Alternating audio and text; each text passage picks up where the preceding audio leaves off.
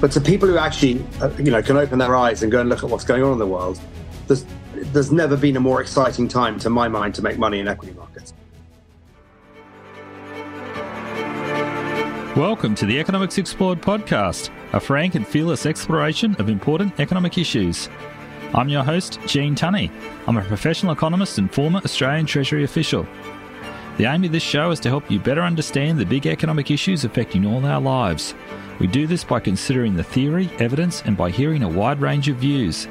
I'm delighted that you can join me for this episode. Please check out the show notes for relevant information. Now on to the show. Hello.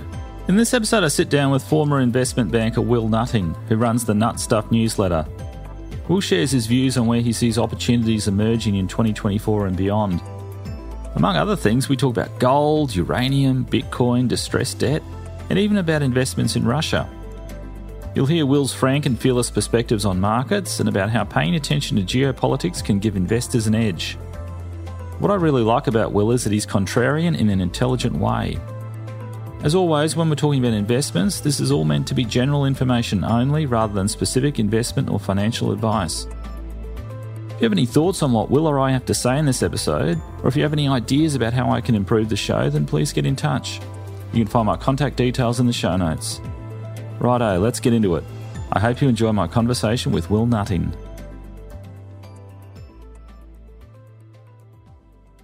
Will Nutting, thanks for joining me on the program. Absolute pleasure. Great to be here. Excellent, Will. Well, you're the author of the Nutstuff newsletter, and what are you doing in your newsletter? You're surveying the global economy, are you? Well, listen, Nutstuff started when I worked in the world of investment banking or world of broking on the investment banking side. And I got sick to death of ultimately having to retranslate unintelligible, conclusionless, and politically correct research. And I got to a stage whereby I just felt that what the investment banks were producing was stuff that was doing anything but giving you an investable conclusion. And it was also perfectly hedged. That no one really came out of it, as I say, with a clear opinion. And I think by nature I was always reasonably opinionated. And so I guess from my perspective, I when I left investment banking or I left broking, at the suggestion of a few clients, I set up on my own. COVID kind of hit about 12 months later, and so suddenly everybody was at home and no one was in meetings. And Nutstuff really took off. And I did this, as I say, when I worked inside a bunch of US investment banks. And of course, it used to put me head to heads with the research departments and the heads of compliance, because very often I was saying things that I probably shouldn't have been saying, or I was saying them in a way that maybe I shouldn't have been saying them. But I think we've got to a world now where if you wake up in the morning and you watch the BBC or CNN or Fox, or you watch any network in Australia and you read a national newspaper, I'd assert that if that's your media and your news input, you're probably never more ignorant than you've been in the last 20 or 30 years as to what's really going on in the world. And so Nutstuff came about as really to try and have me doing my curated sources that I built up over 30 years, where I really felt that I had a line into whether it would be stuff going on in China, whether it be stuff going on in Ukraine, whether it be stuff going on in the Middle East, whether it be stuff going on in markets. I felt that if I had a curated bunch of contacts who I knew themselves were as much of truth seekers as I was, we would be able to put together a network and a platform whereby when we discuss subjects and we try to do the curated narrative of the market, what's going on in the market, where the world is going, why things are actually even happening in the world today, which we can talk about. When you got out the other end, you got something that was readable and that kind of connected the real world and the financial world. And so if you were sitting at home trying to run your portfolio, or you're time poor and you're trying to run your business and you're having a quick look at your investments, when you end up sitting down with a guy that manages your money, or you end up sitting down with yourself managing your own money, you actually have a tool that hits your inbox a couple of times a week that actually really points out some of the anomalies, but it also does the so what on markets. Because, we can talk about all this stuff, but, if we woke up tomorrow morning and found that we had a peace treaty in Ukraine, we had a ceasefire in Ukraine. I guess the key question to ask is, how does that make you think differently about portfolios, positioning? What would you own? What would you sell? Probably more importantly, and how would that change your bias as to how you would look into 2024? So I do a lot of this kind of stuff, and as I say, it's not just me. I have some extraordinarily talented and interesting inputs, which, as I say, I built up over nearly 30 years of doing this. Gotcha. Okay, just a couple of questions based on that, Will. Which investment banks have you worked for or worked with? So I started my life at Fleming's, which was a UK or Scottish actually investment bank that ended up being bought by JP Morgan, doing Japan, which was pretty soon after I left the military as a soldier. I then, to be honest, didn't find a natural gravitation towards Japan, and I did to the US. So I then ended up going to work for Cowen, which was a Boston-based investment bank that got bought by SocGen. And then I went from Cowen to Bank of America, to Montgomery, actually, which ended up being bought by Bank of America. That was a West Coast technology house, and we did a lot of West Coast growth investing. And then I went from Bank of America to Lehman. And then I was at Lehman for 5.5 years. I thankfully left before they disappeared in a puff of smoke.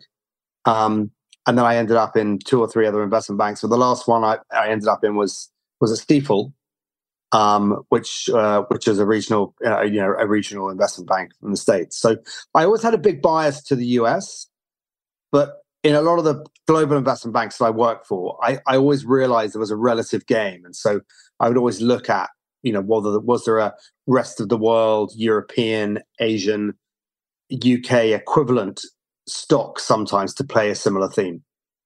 Yeah, gotcha.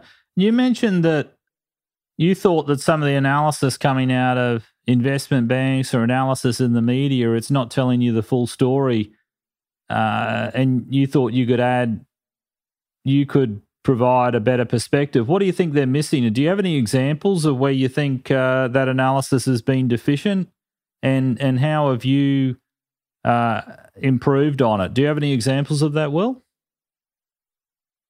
Well, I think there's a whole bunch of different areas. The first one I would say is that I think a lot of the alpha that you can make, and maybe this isn't necessarily alpha inside the big index positions in markets, but a lot of the pure equity alpha you can make from, frankly, just being contrarian and being brave. And so an example I would have of that is we were looking at the sort of the craziness in ESG and the illogicality of a lot of the ESG world 3 years ago. Yeah. And we picked up on a big theme in coal. There were no investment banks had coal analysts anymore, in the same way that hardly any investment banks have a cannabis or marijuana analysts anymore. And we looked at that opportunity in coal. We saw how small the market capitalizations were. And we thought, these companies and these stocks are not going anywhere. All they're doing below the radar screen is paying down debt. And they're ludicrously cheap. They're ludicrously unloved. And when everyone hates something, it must go up. And when everyone loves something, it must go down. So it was a simple investment metric of becoming quite well known for doing a lot of work on coal stocks. So I guess inside investment banks, there was a lack of bravery. There was a kowtowing to, oh gosh, evil coal's bad. But the perverseness of thinking that coal is bad, but somehow lithium mining and copper mining is all done with people wrapped in cotton wool in nice fluffy places is madness. So it was the double standards of a lot of corporate policy towards which companies and which industries you can cover. So one, I guess, is the lack of bravery. And a lot of the people use the expression woke. I think woke is a bit an oversimplistic way of looking at it. But I think it was, as I say, it was a lot of selectivity in wanting to be seen to be doing the right thing. And I've always, thought that, the road to hell is paved with good intentions. So that was the metric on which we started to look at some of the, uncovered areas.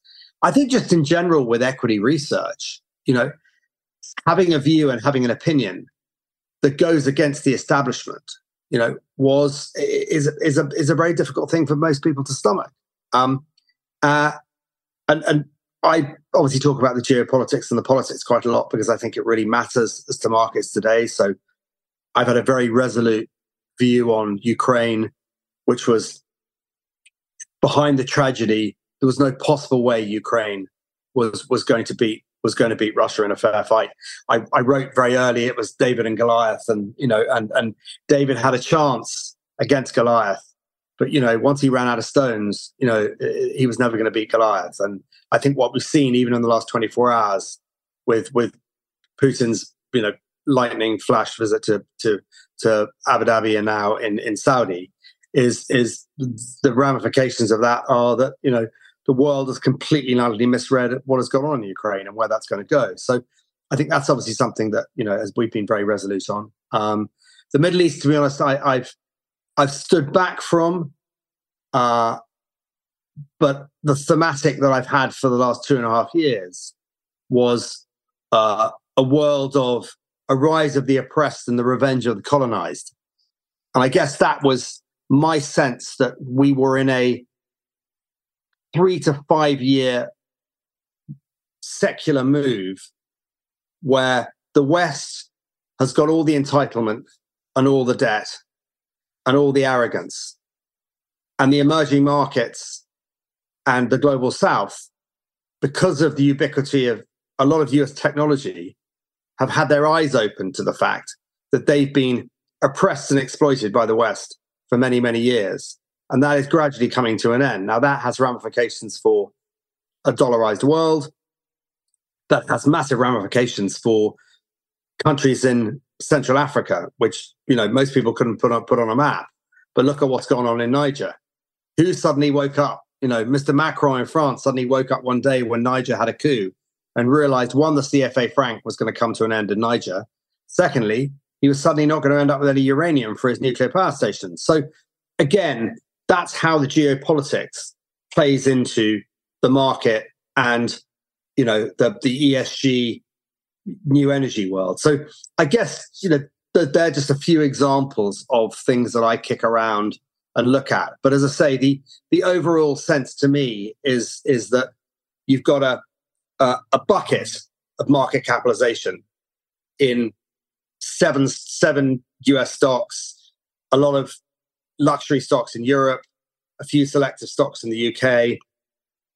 And at the opposite end of the market, you've got lots of shot glasses of potentially really, really exciting areas of alpha, if you're willing to really go and kick the tires in the equity world. And so I want to have, keep a foot in the big stocks, because I think you need to do that from the perspective of staying relevant to index fund managers. But to people who actually, can open their eyes and go and look at what's going on in the world, there's never been a more exciting time, to my mind, to make money in equity markets. Right. Okay. Very good. Now, can I ask you about, you mentioned about Ukraine, and so Putin has been in the Middle East, and I think you were saying that, I can't remember the words exactly, but is there going to be a peace treaty there, or is there going to be some sort of deal cut in between Russia and Ukraine? Is that what you're suggesting? Is that going to happen, and basically Ukraine's going to surrender some territory? I don't know when. I don't know on the timing. My suspicion is that the timing is much sooner than anyone thinks. I think I'm right in saying that the head of the head of the Russian military and the head of the Ukraine military both share the same Christian name, which is Valery. I think it's spelt in a Russian way, not in a Western way.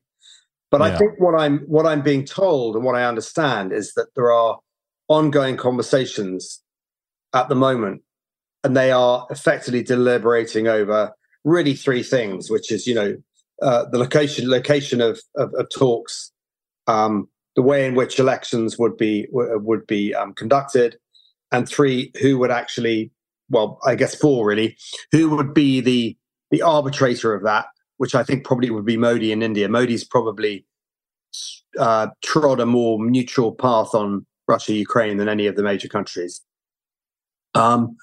And then I guess it's the nature and relationship of Ukraine with joining NATO. But as I say, I think what we've ended up doing, if you think simplistically, Nixon and Kissinger spent many, many years ensuring that China and Russia stayed well apart so that we didn't get sandwiched in the middle. And what Mr. Biden and his friends and Mr. Johnson and everyone else have done in their wisdom is they've ultimately pushed the Russian bride into the arms of the Chinese bridegroom.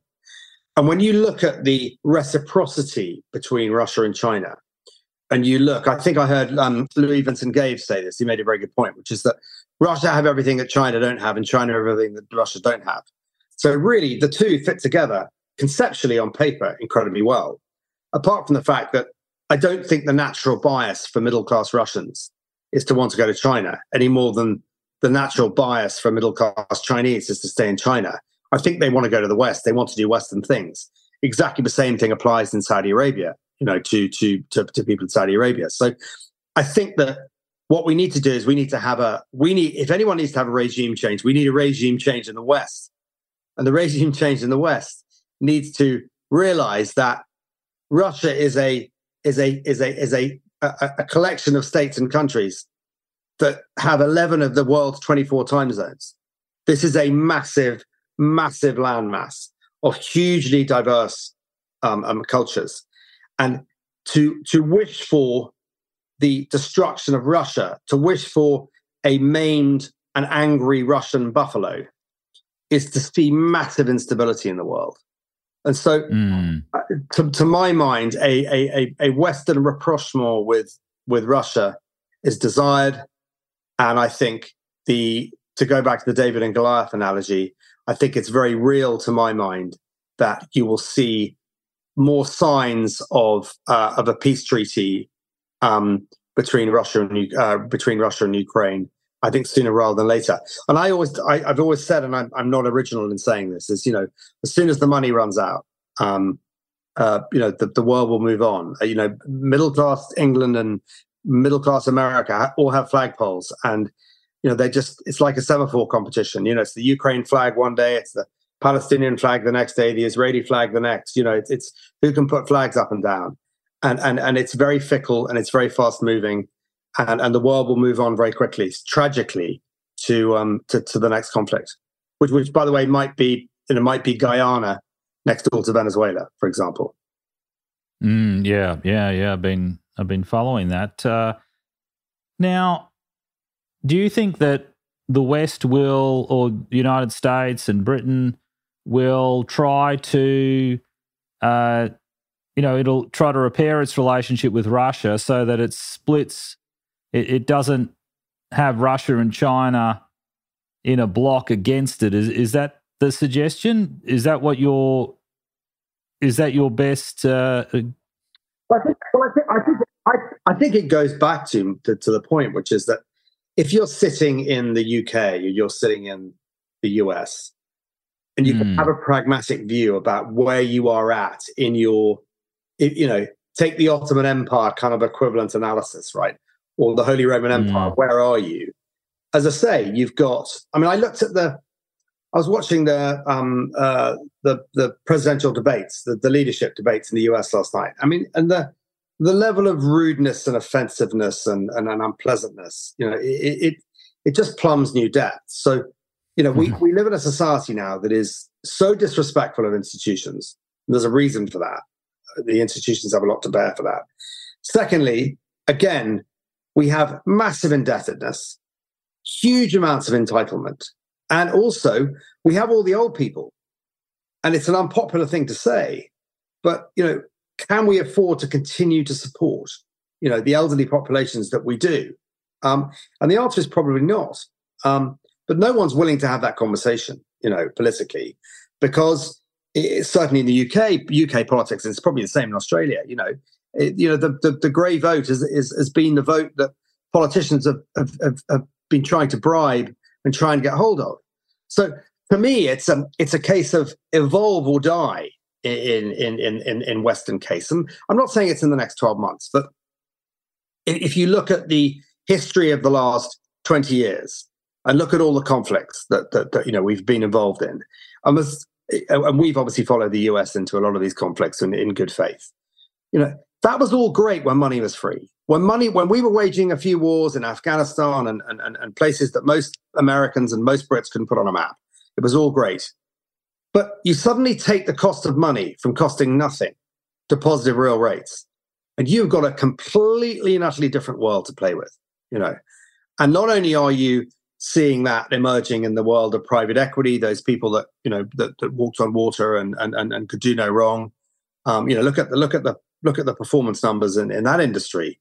If you actually really break out the numbers for those funds since inception. So when I look at it, as I say, I think the world is changing. And if I was sitting there and talking to, as I do on occasions, talk to politicians, it's understanding that it is a case of evolve or die in many respects. Yeah, absolutely. Can I ask about the Middle East? What are your thoughts on what will happen there? Is there still a risk of a wider regional conflict involving Iran, involving other states in the Middle East? I don't know that I have a greater perspective on this than anyone else. I mean, I was horrified by, we've all seen the equivalency of what went on the 7th of October would have been, the IRA in the UK killing 9,000 people. We can do all these analogies, and I'm not going to get taken down a rabbit hole there. I go back to the end of the Ottoman Empire in the 20s. I go back to Sykes-Picot when, a Frenchman and an Englishman sat down with a crayon, probably with a glass of port, and drew up the lines of the Middle East. But I guess when I stand back and I take away, go back to a time when these countries didn't exist, and try and look at the true history of this, and then fast forward to where we are today, I think it's incredibly difficult to see how a two-state solution exists in the Middle East and how we get to that stage. But again, I think what we've got to have is we've got to have leaders in the West who have an interest in not accelerating and not exacerbating these conflicts.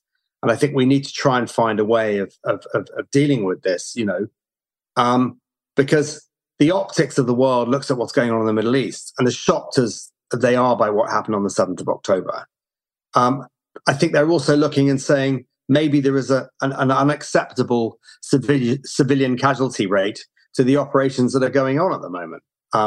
So, as I say, I mean, your guess is as good as mine. When it comes to Iran, I think the Iranian leader he's visiting Putin in Moscow today. I mean, Iran seemed to be very quietly, obviously playing a very strong game here.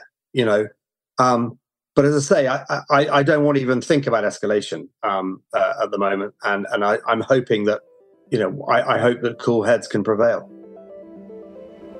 Okay, we'll take a short break here for a word from our sponsor. If you need to crunch the numbers, then get in touch with Adept Economics. We offer you frank and fearless economic analysis and advice. We can help you with funding submissions, cost-benefit analysis studies, and economic modelling of all sorts. Our head office is in Brisbane, Australia, but we work all over the world. You can get in touch via our website, www.adepteconomics.com.au. We'd love to hear from you. Now back to the show. So I guess what I'm interested in, Will, is to what extent are you factoring in these geopolitical risks, going forward, such as, what's happening in Ukraine, although it sounds like that may not be a big factor in the future, given that there could be some sort of a deal. What could happen in the Middle East, and also in China, Taiwan? Is that a risk? To what extent are you factoring these potential, what would you call them, zones of conflict or flashpoints into your investment recommendations? So I run this. So I have this little portfolio that I publish every Monday, and it's got a few $1 million in it, and it's a small amount of people's money. It's not open to external investors, and I don't want to be a fund manager. But what I do want to do is to see that people see that I eat my own cooking, and I reflect. I reflect my thoughts and my ideas in 6 or 7 key thematics. We have a macro overlay thematic, which we use a bunch of ETFs to ultimately just reflect where we think the interesting parts of the world are. And then obviously we have 6 kind of key thematics like global digital infrastructure and energy infrastructure and stuff like that. So it's a fairly simple, logical portfolio. As to factoring these thematics in, yes, I do. But conversely, we sold out of most of our US defense stocks 7 or 8 months ago. By way of example, we still have some exposure to fertilizer, so feed the world. But on the whole, I don't. I'm very selective on trying to play the kind of war and conflict trade inside equities, because I think the market gets pretty savvy with it. We still own BAE Systems in the UK. We've owned some Rheinmetall in Europe. But I think if you looked at the defense stocks as an example of what you asked me, I think what we're discovering now is that even the nature of warfare is changing.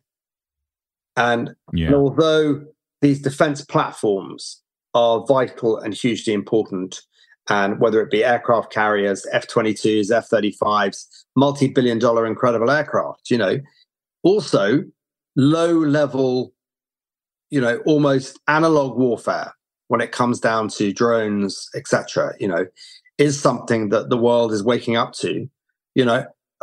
I've got an aircraft carrier, and you've got 50,000. I'll raise your aircraft carrier to 50,000 drones. Now, I'm sure that a state-of-the-art aircraft carrier has the technology to repel drones, but I suspect if there was a really concerted drone strike on a carrier group, you could probably inflict some fairly cataclysmic losses. So, to me, things like the defense sector is much more important than, oh gosh, we live in a world. Let's just blindly go and own defense stocks. Oh gosh, we live in a high conflict world. Let's blatantly just go and own oil stocks. I prefer the capital spending infrastructure cycle type names. So when it comes to energy, I like infrastructure. I like uranium. Has been still a huge, it has been a big focus of mine for the last 3 years. I like offshore drilling.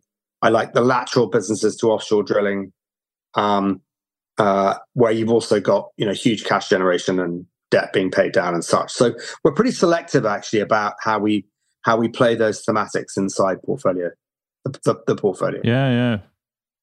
Fair enough. Can I ask you about uranium? So are you?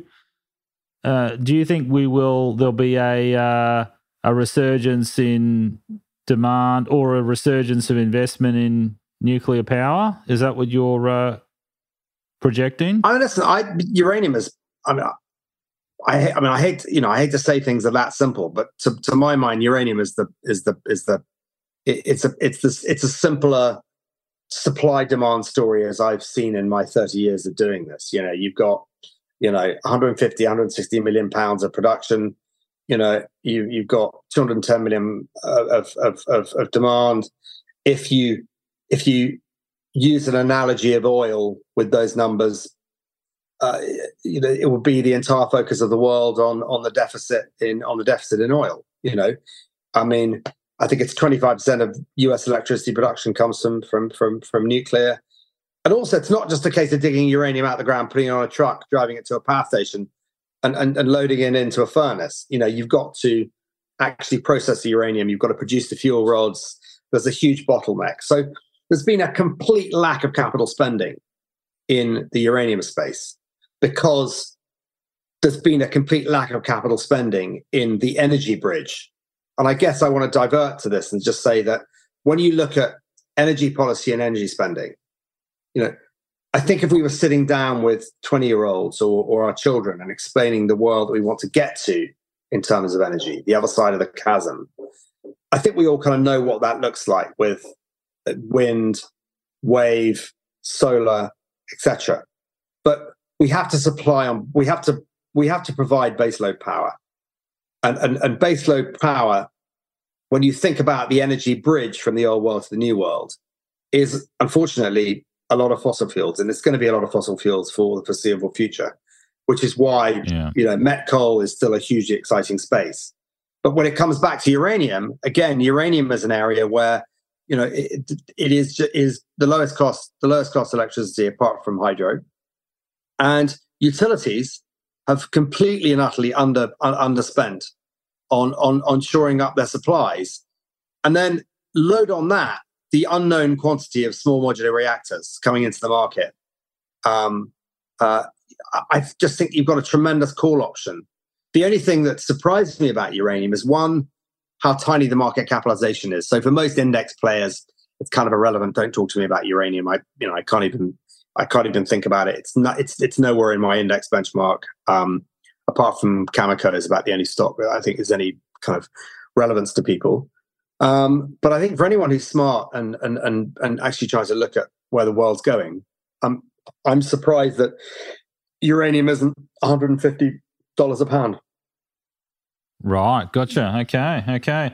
And you mentioned offshore drilling. So this is consistent with your expectation that we're still going to be relying on fossil fuels for several decades into the future. So I suppose that makes sense. It is, and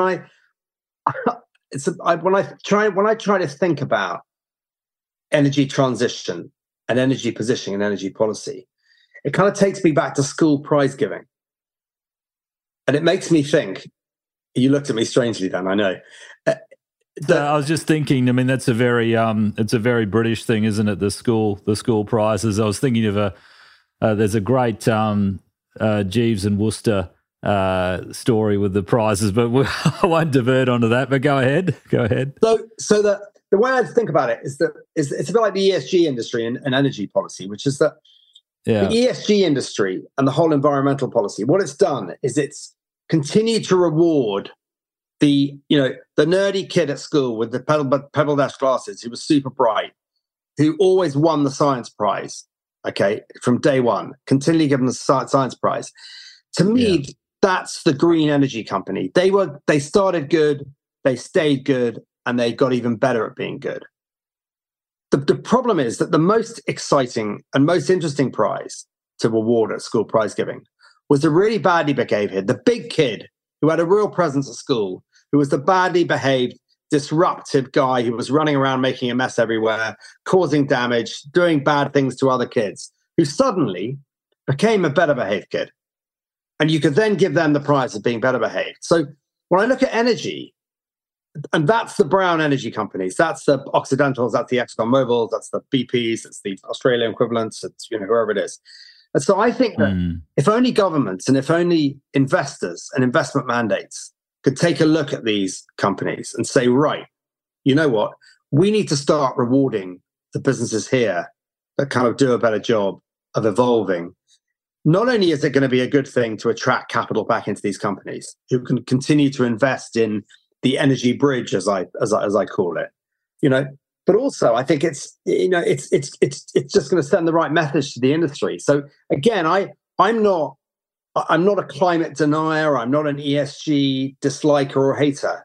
I'm just a pragmatist. And so I think that the second wave of ESG, however it looks, that will probably evolve in the next, 1 to 5 years, I think it's going to be much more joined up thinking, much more honest, and much more realistic. And so, as I say, I think, the COP boondoggles of the last few years, the latest one we had last week, I think I think we've seen peak nonsense. And I think as peak ESG and as peak climate nonsense dissipates, I think some really interesting investment opportunities will come out the other side of it. Okay, very good. I liked how you described you talked about the shot glasses before. You wanted to have some shot glasses. What's in your shot glasses at the moment, Will? Can you give us some idea of what those are they speculative investments? How would you describe them? Well, I think so. I guess just to paint the scenario for this, I don't know what the data is, but probably over 90% of equity investing is passive. So let's take it that it's passive funds, it's machines, it's quants, it's everything else. So what's left over at the end of the day is either you as a retail investor or as an active investor scrabbling around saying, have I got an edge on Microsoft? Have I got an edge on, do I have an edge on Palantir and AMD versus owning Nvidia to get my exposure to artificial intelligence? Am I smart enough to have worked out that IBM as a forgotten cap, a technology mega cap, might actually have technology and might actually be really, really relevant to AI? And could the AI halo suddenly shine above IBM, which is what you're seeing happening at the moment, for example? Now, I talk about some of this stuff and I write about it and I'm hugely focused on it because it's hugely relevant for alpha and for performance. So I view those as the kind of buckets, or those are the buckets of market capitalization. What's really interesting is in small cap and mid cap world, up until about 3 weeks ago, it was literally like all the pint mugs in the world had disappeared, and it was either, as I say, a bucket or as a shot glass. And the shot glass is all the tiny stuff. So a lot of it, as I say, it's uranium stocks, it's offshore oil stocks, it's the odd gold stock, it's coal, it's special situation things that we have in healthcare, like a really interesting company called Cardiol that deals with some of the aftermath of COVID vaccines with pericarditis and myocarditis. It's a gold company that has a hidden uranium company inside it that we look at and focus on a lot. I've said coal already. It's tankers, some tanker stocks. If you look at what's going on in Panama and look at what's going on in potentially in the Suez Canal, you're beginning to see new tankers are not being built. You're now actually seeing some tankers having to go around the whole south coast of America without going through the Panama Canal. Think about what that does to day rates on tankers, etc. It's crypto. I have a positive, a cynical. I'm 55 years old, right? So I'm kind of a middle-aged white guy with a natural cynicism towards tattoos, ponytails, and people talking to me about crypto. But I've absolutely embraced it. We absolutely own it and invest in it, and I think there's some really interesting, fascinating trends. And the final thing I was going to say to you is we also own cannabis and marijuana stocks, which remind me of kind of coal in 2020. We have some positions there as well. Yeah, very good. With the crypto, you mentioned that there are some trends that you're excited about. What are those with crypto?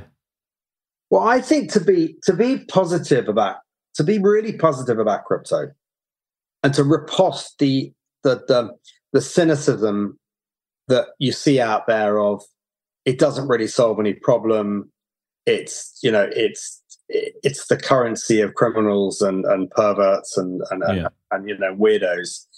I think you have to get your head out of the developed West and go into emerging markets and go to Uzbekistan, Kyrgyzstan, and actually see how people use crypto, see how people are entirely comfortable with having crypto wallets, see how people use crypto as a security for loans in the same way that crowdfunding has worked in the West. And so, as I say, I think when I look at the risk reward on crypto, when I look at crypto's entire market cap still being about 1/10 that of gold, and I look at the usability of crypto and how I see crypto developing that usability, and I think I'm right in saying there's about 22,600 different cryptos, but 53 or 54% of crypto's market cap is basically in effectively Bitcoin and Ethereum.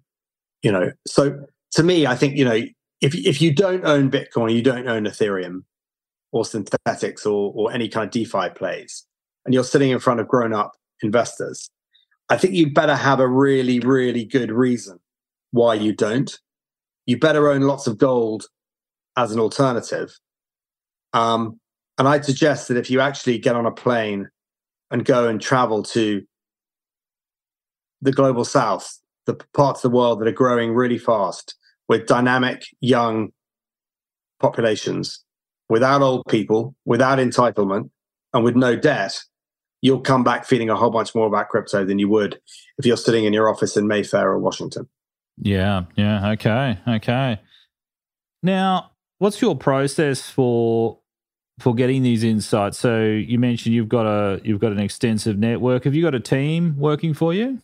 So we have. I mean, in terms of kind of full-time employees, there's effectively we're pretty much a team of two in terms of actually running the business on a day-to-day basis. But I have about 5 people who, some were old clients of mine, some will be people I've known for many years, who, on the whole, were all super successful, all retired, and are all living in interesting parts of the world and all doing really interesting things. But also, they massively wanted to keep their head in the game in terms of markets and macro and geopolitics and everything else. And so what happens is that, a little bit like having a research department, if I want to look at global video games, or I want to look at coal, or I want to look at tankers, I have my own go-to sources where I would go to. We're not even writing a 5-page report. To my mind, what I'm trying to do at Nutstuff is to make people question, make people think, on occasions make people laugh, and try and make or save you money.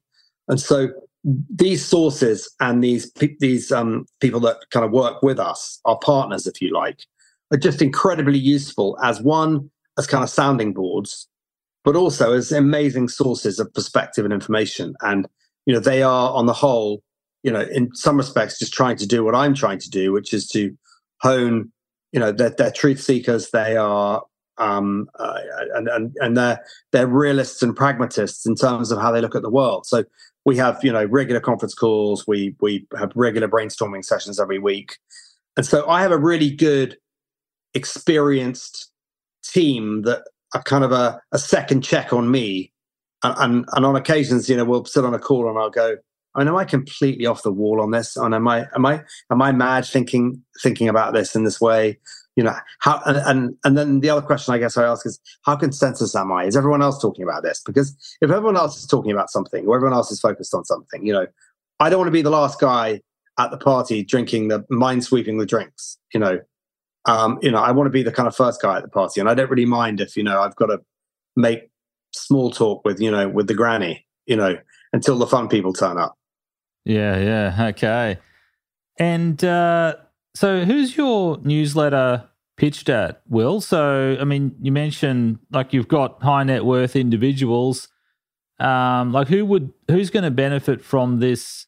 I think it's pitched at, when you look at the content of it, it's got a bit of everything for everybody, because it's got some thought-provoking stuff on the geopolitics side. It's got some real-world stuff that I just pick up from people sending stuff to me, and and I scrape out of other media stuff and such like. But on the whole, if you're time poor, if you're intellectually curious, if you have to look at markets, or you have to look, or you have an interest in understanding how the real world meets the financial world and how that looks, it's really pitched to anyone in that environment. So, we have anyone from one of the most respected, macro hedge fund managers in the world who uses it as a real world check, and if you sit inside a big New York hedge fund, for example, 90% of your employees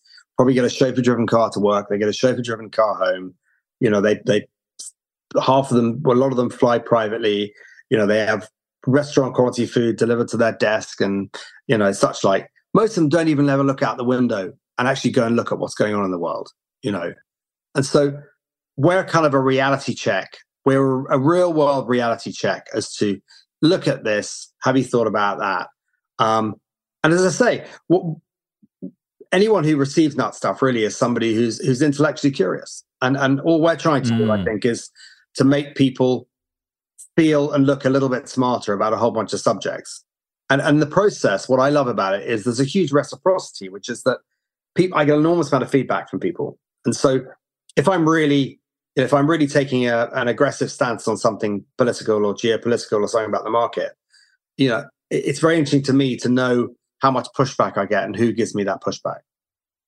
But as I say, it's a hugely broad church, from some of the most respected entrepreneurs and investors in the world, family offices, but also I have a lot of people's kids, who've left university, who've been given their first, 20 or 30 grand.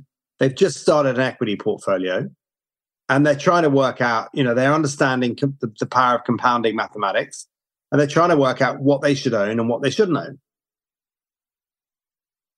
Okay, so it sounds like it's not necessarily out of reach for people who aren't hedge fund managers. Then I'll put a link in the show notes to it so people can check out the details. And Gene, our system is, we give people a month free or whatever it is, and it's a £85 a month is a meaningful investment for a letter, but it's not a newsletter.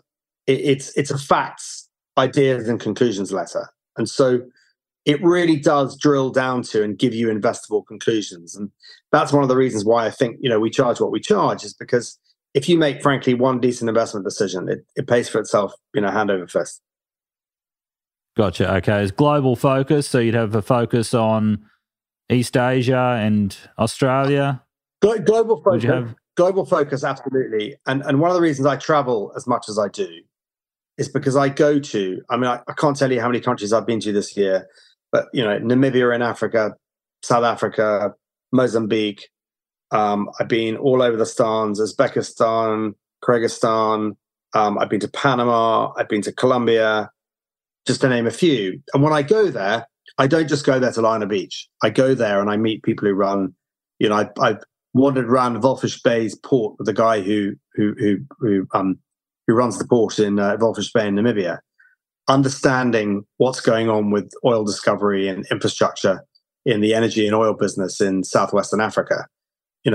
I went and met the guys who run all the power transmission business in Namibia as well, and understanding that relationship with what's going on with South Africa and their power problems in South Africa. So we really do go and meet and try and understand what's going on in places. And then I'm just looking for those nuggets of interesting stuff to explain to other people why and how those things are happening, but also looking for investment opportunities. Okay, very good. Final question, Will. 2024, what are you expecting? What do you think? Do you have any ideas on what big developments there'll be? What are you? How are you positioning yourself for 2024? So I think 2024, if I'm right, I think there's a slim chance that we get an acceleration in a partial acceleration in inflation. But on the whole, I'm hoping and thinking that the current escalation that we've seen in kind of geopolitics calms down. I don't see China escalating with Taiwan. I think quite the opposite. So I see some rapprochement of some of the geopolitics, but I also see a big drive to nationalization. So I think, countries are increasingly going to be looking after themselves. There's going to be an anti-Davos psychology to most countries. I think we're going to be going through this huge election cycles. And so I think those huge election cycles is going to feed that. I think it's going to feed economic nationalism. When it comes to, I think gold will go higher. I think Bitcoin will go higher. I think Russia will potentially be a really fascinating investment. I think coal, alongside uranium, will still be great investments. I think oil, arguably, will still be a very good investment as well. So on the whole, I'm still focused on kind of the bottom end of Maslow's hierarchy of needs pyramid and less focused on the top. Not saying that we aren't going to have some incredibly good opportunities in technology, and I'm absolutely not the guy trying to write off artificial intelligence. But I do worry that the 7 big technology companies in the world, for an entitled, indebted West that needs to cut debt, I do worry that they are such serial underpayers of tax that the potential opportunity for tax rates to have to go up materially inside these big technology companies, I think, to me, is a big concern. Yeah, gotcha. Okay. Righto. Will Nutting, anything else before we wrap up? This has been terrific. I love your insights into being contrarian, how you can benefit from it. Being contrarian in an intelligent way. I think often there's a lot of, there is contrarianism and it may not be helpful, but I think you can be contrarian in an intelligent way. And I think you've demonstrated that with some very good examples. Any other points before we wrap up? Listen, no. I think if I was sitting talking to young people in school, and I didn't want to talk in kind of financial language, I'd say I think the Anglo-Saxon world needs to get back to its culture and its balance and its realism and its focus. And I think we need to focus on getting back to our traditional strengths. And I think what's interesting is that's what Russia and China are doing. And I think that when we stand back and we look at how we're going to navigate this next very difficult period, of multiculturalism and everyone having a phone, everyone having an opinion, everyone seeing what's going on in the world unfolding on a daily basis on a screen, I think we're going to have to go back to basics. And I think it's going back to basics in society.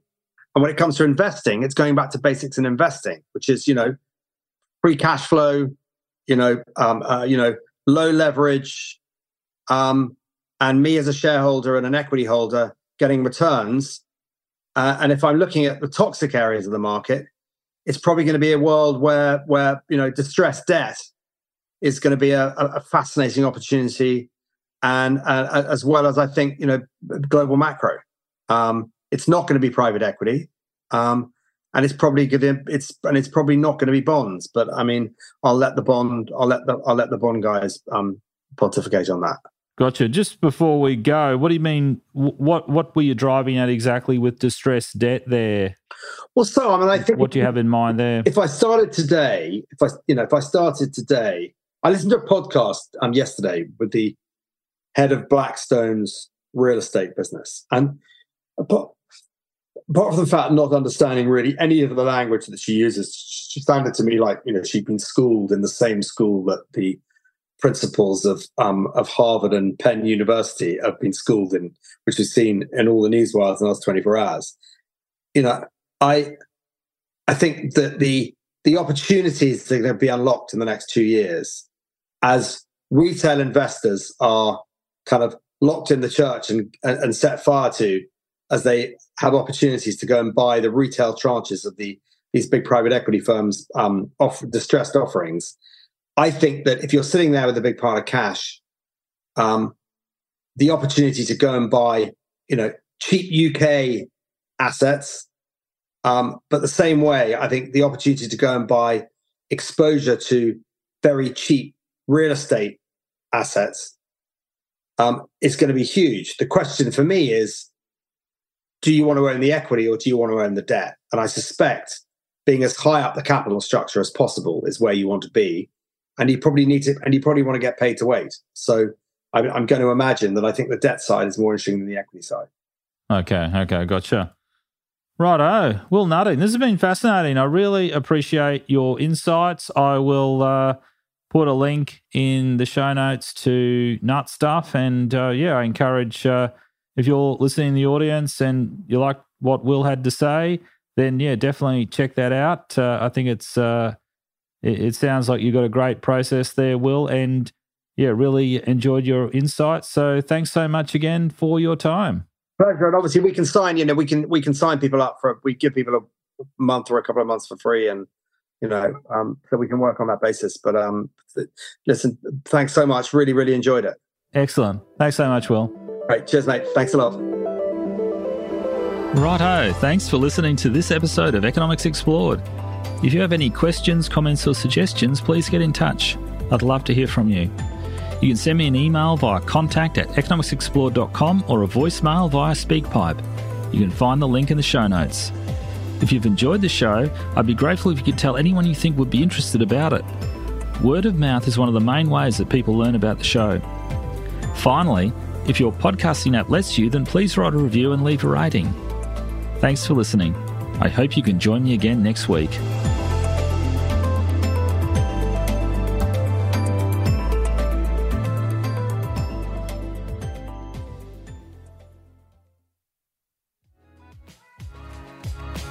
Thank you for listening.